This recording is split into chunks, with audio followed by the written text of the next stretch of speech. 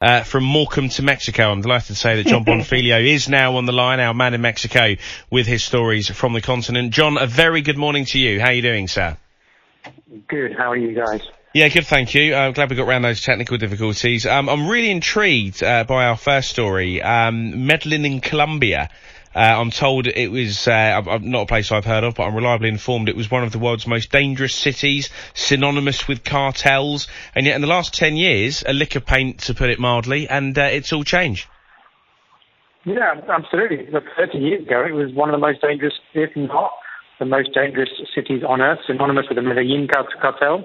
Everybody knows of Pablo Escobar, even if they don't know specifically of Medellin, and they had a stranglehold on power in the 70s and the 80s there, but because of that crisis and the massively low point that the city reached in the 90s and in the early 2000s, the powers that be, the authorities, decided that they needed to make a full, structural, existential change to everything about the city and get rid of cocaine, and in particular, address social exclusion in what is Colombia's second biggest city, and absolutely transformed it in terms of transport, culture, urban setting, technology. I mean, it's won awards left, right, and centre. It's probably Latin America's most awarded and lauded city over the course of the last 20 years.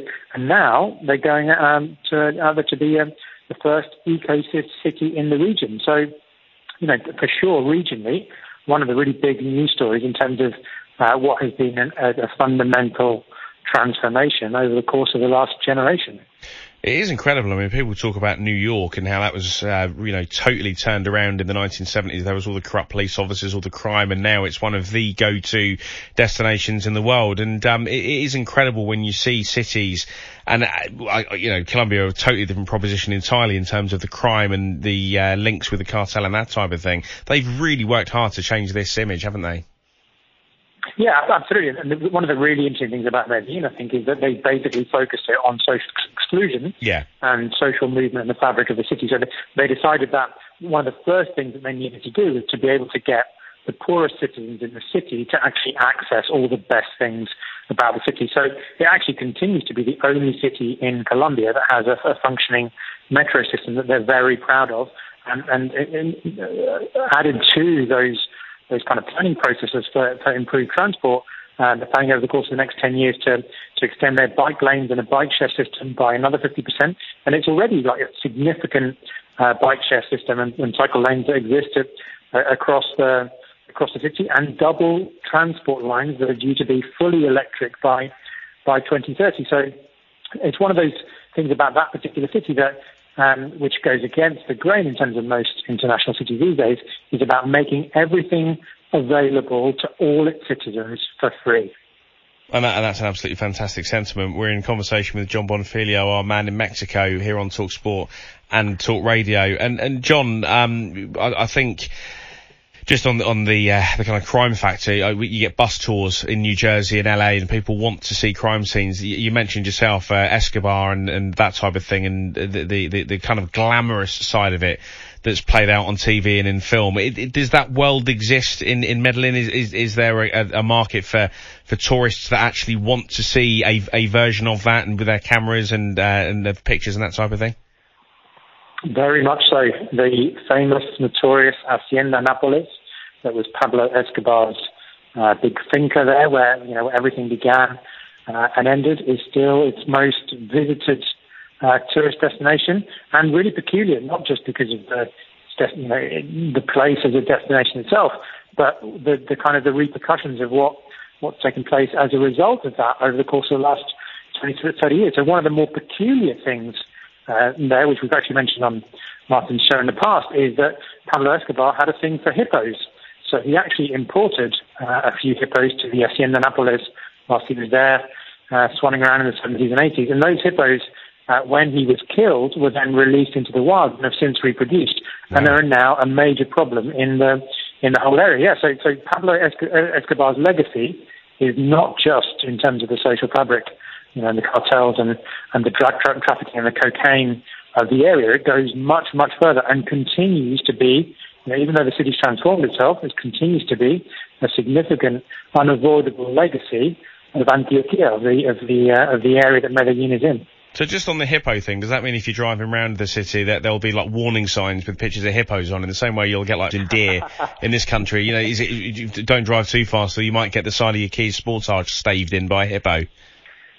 I mean, it's not quite that, but it is actually interesting that one of the things that's been suggested is that, because obviously the hippo is not endemic to the region, so that they need to be culled and removed. But actually, the population of Medellin and the surrounding area have now absolutely taken the hippos in and fallen in love with them, and winning the hearts and minds of those people in terms of exterminating the hippos, which, as you can imagine, is no straightforward thing anyway, with the given size of the hippos in the wild. But yeah, the biologists actually recognise now that the biggest problem towards dealing with the hippo problem is not the hippos, it's the people that have decided that the hippos belong to them.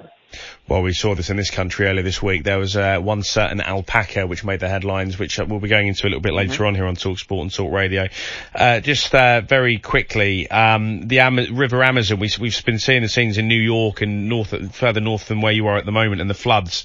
But the Amazon, it's the total opposite, a major drought. It's a funny world we live in, isn't it? Too much of it at one end of the world and not enough water elsewhere. It is systems.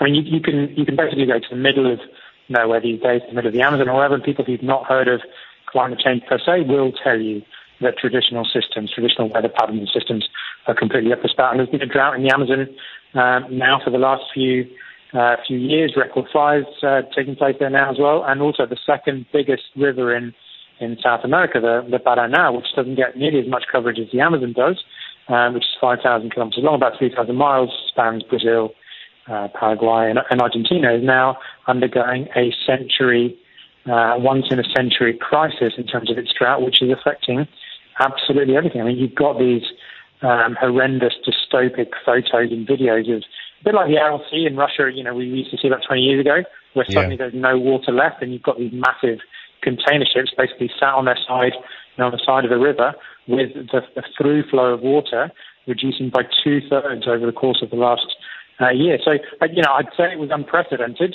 if we didn't already know that it was happening. It hadn't been counted for a while, but for sure these changing systems and climate emergencies are very much being felt at this end of things. John Bonfiglio, our man in Mexico with the stories from the continent. Thank you for your time this morning. Would have loved to have spoken to you for a little bit longer, but sadly time has got the better of us. Benny Renlock's been in touch. Thank you.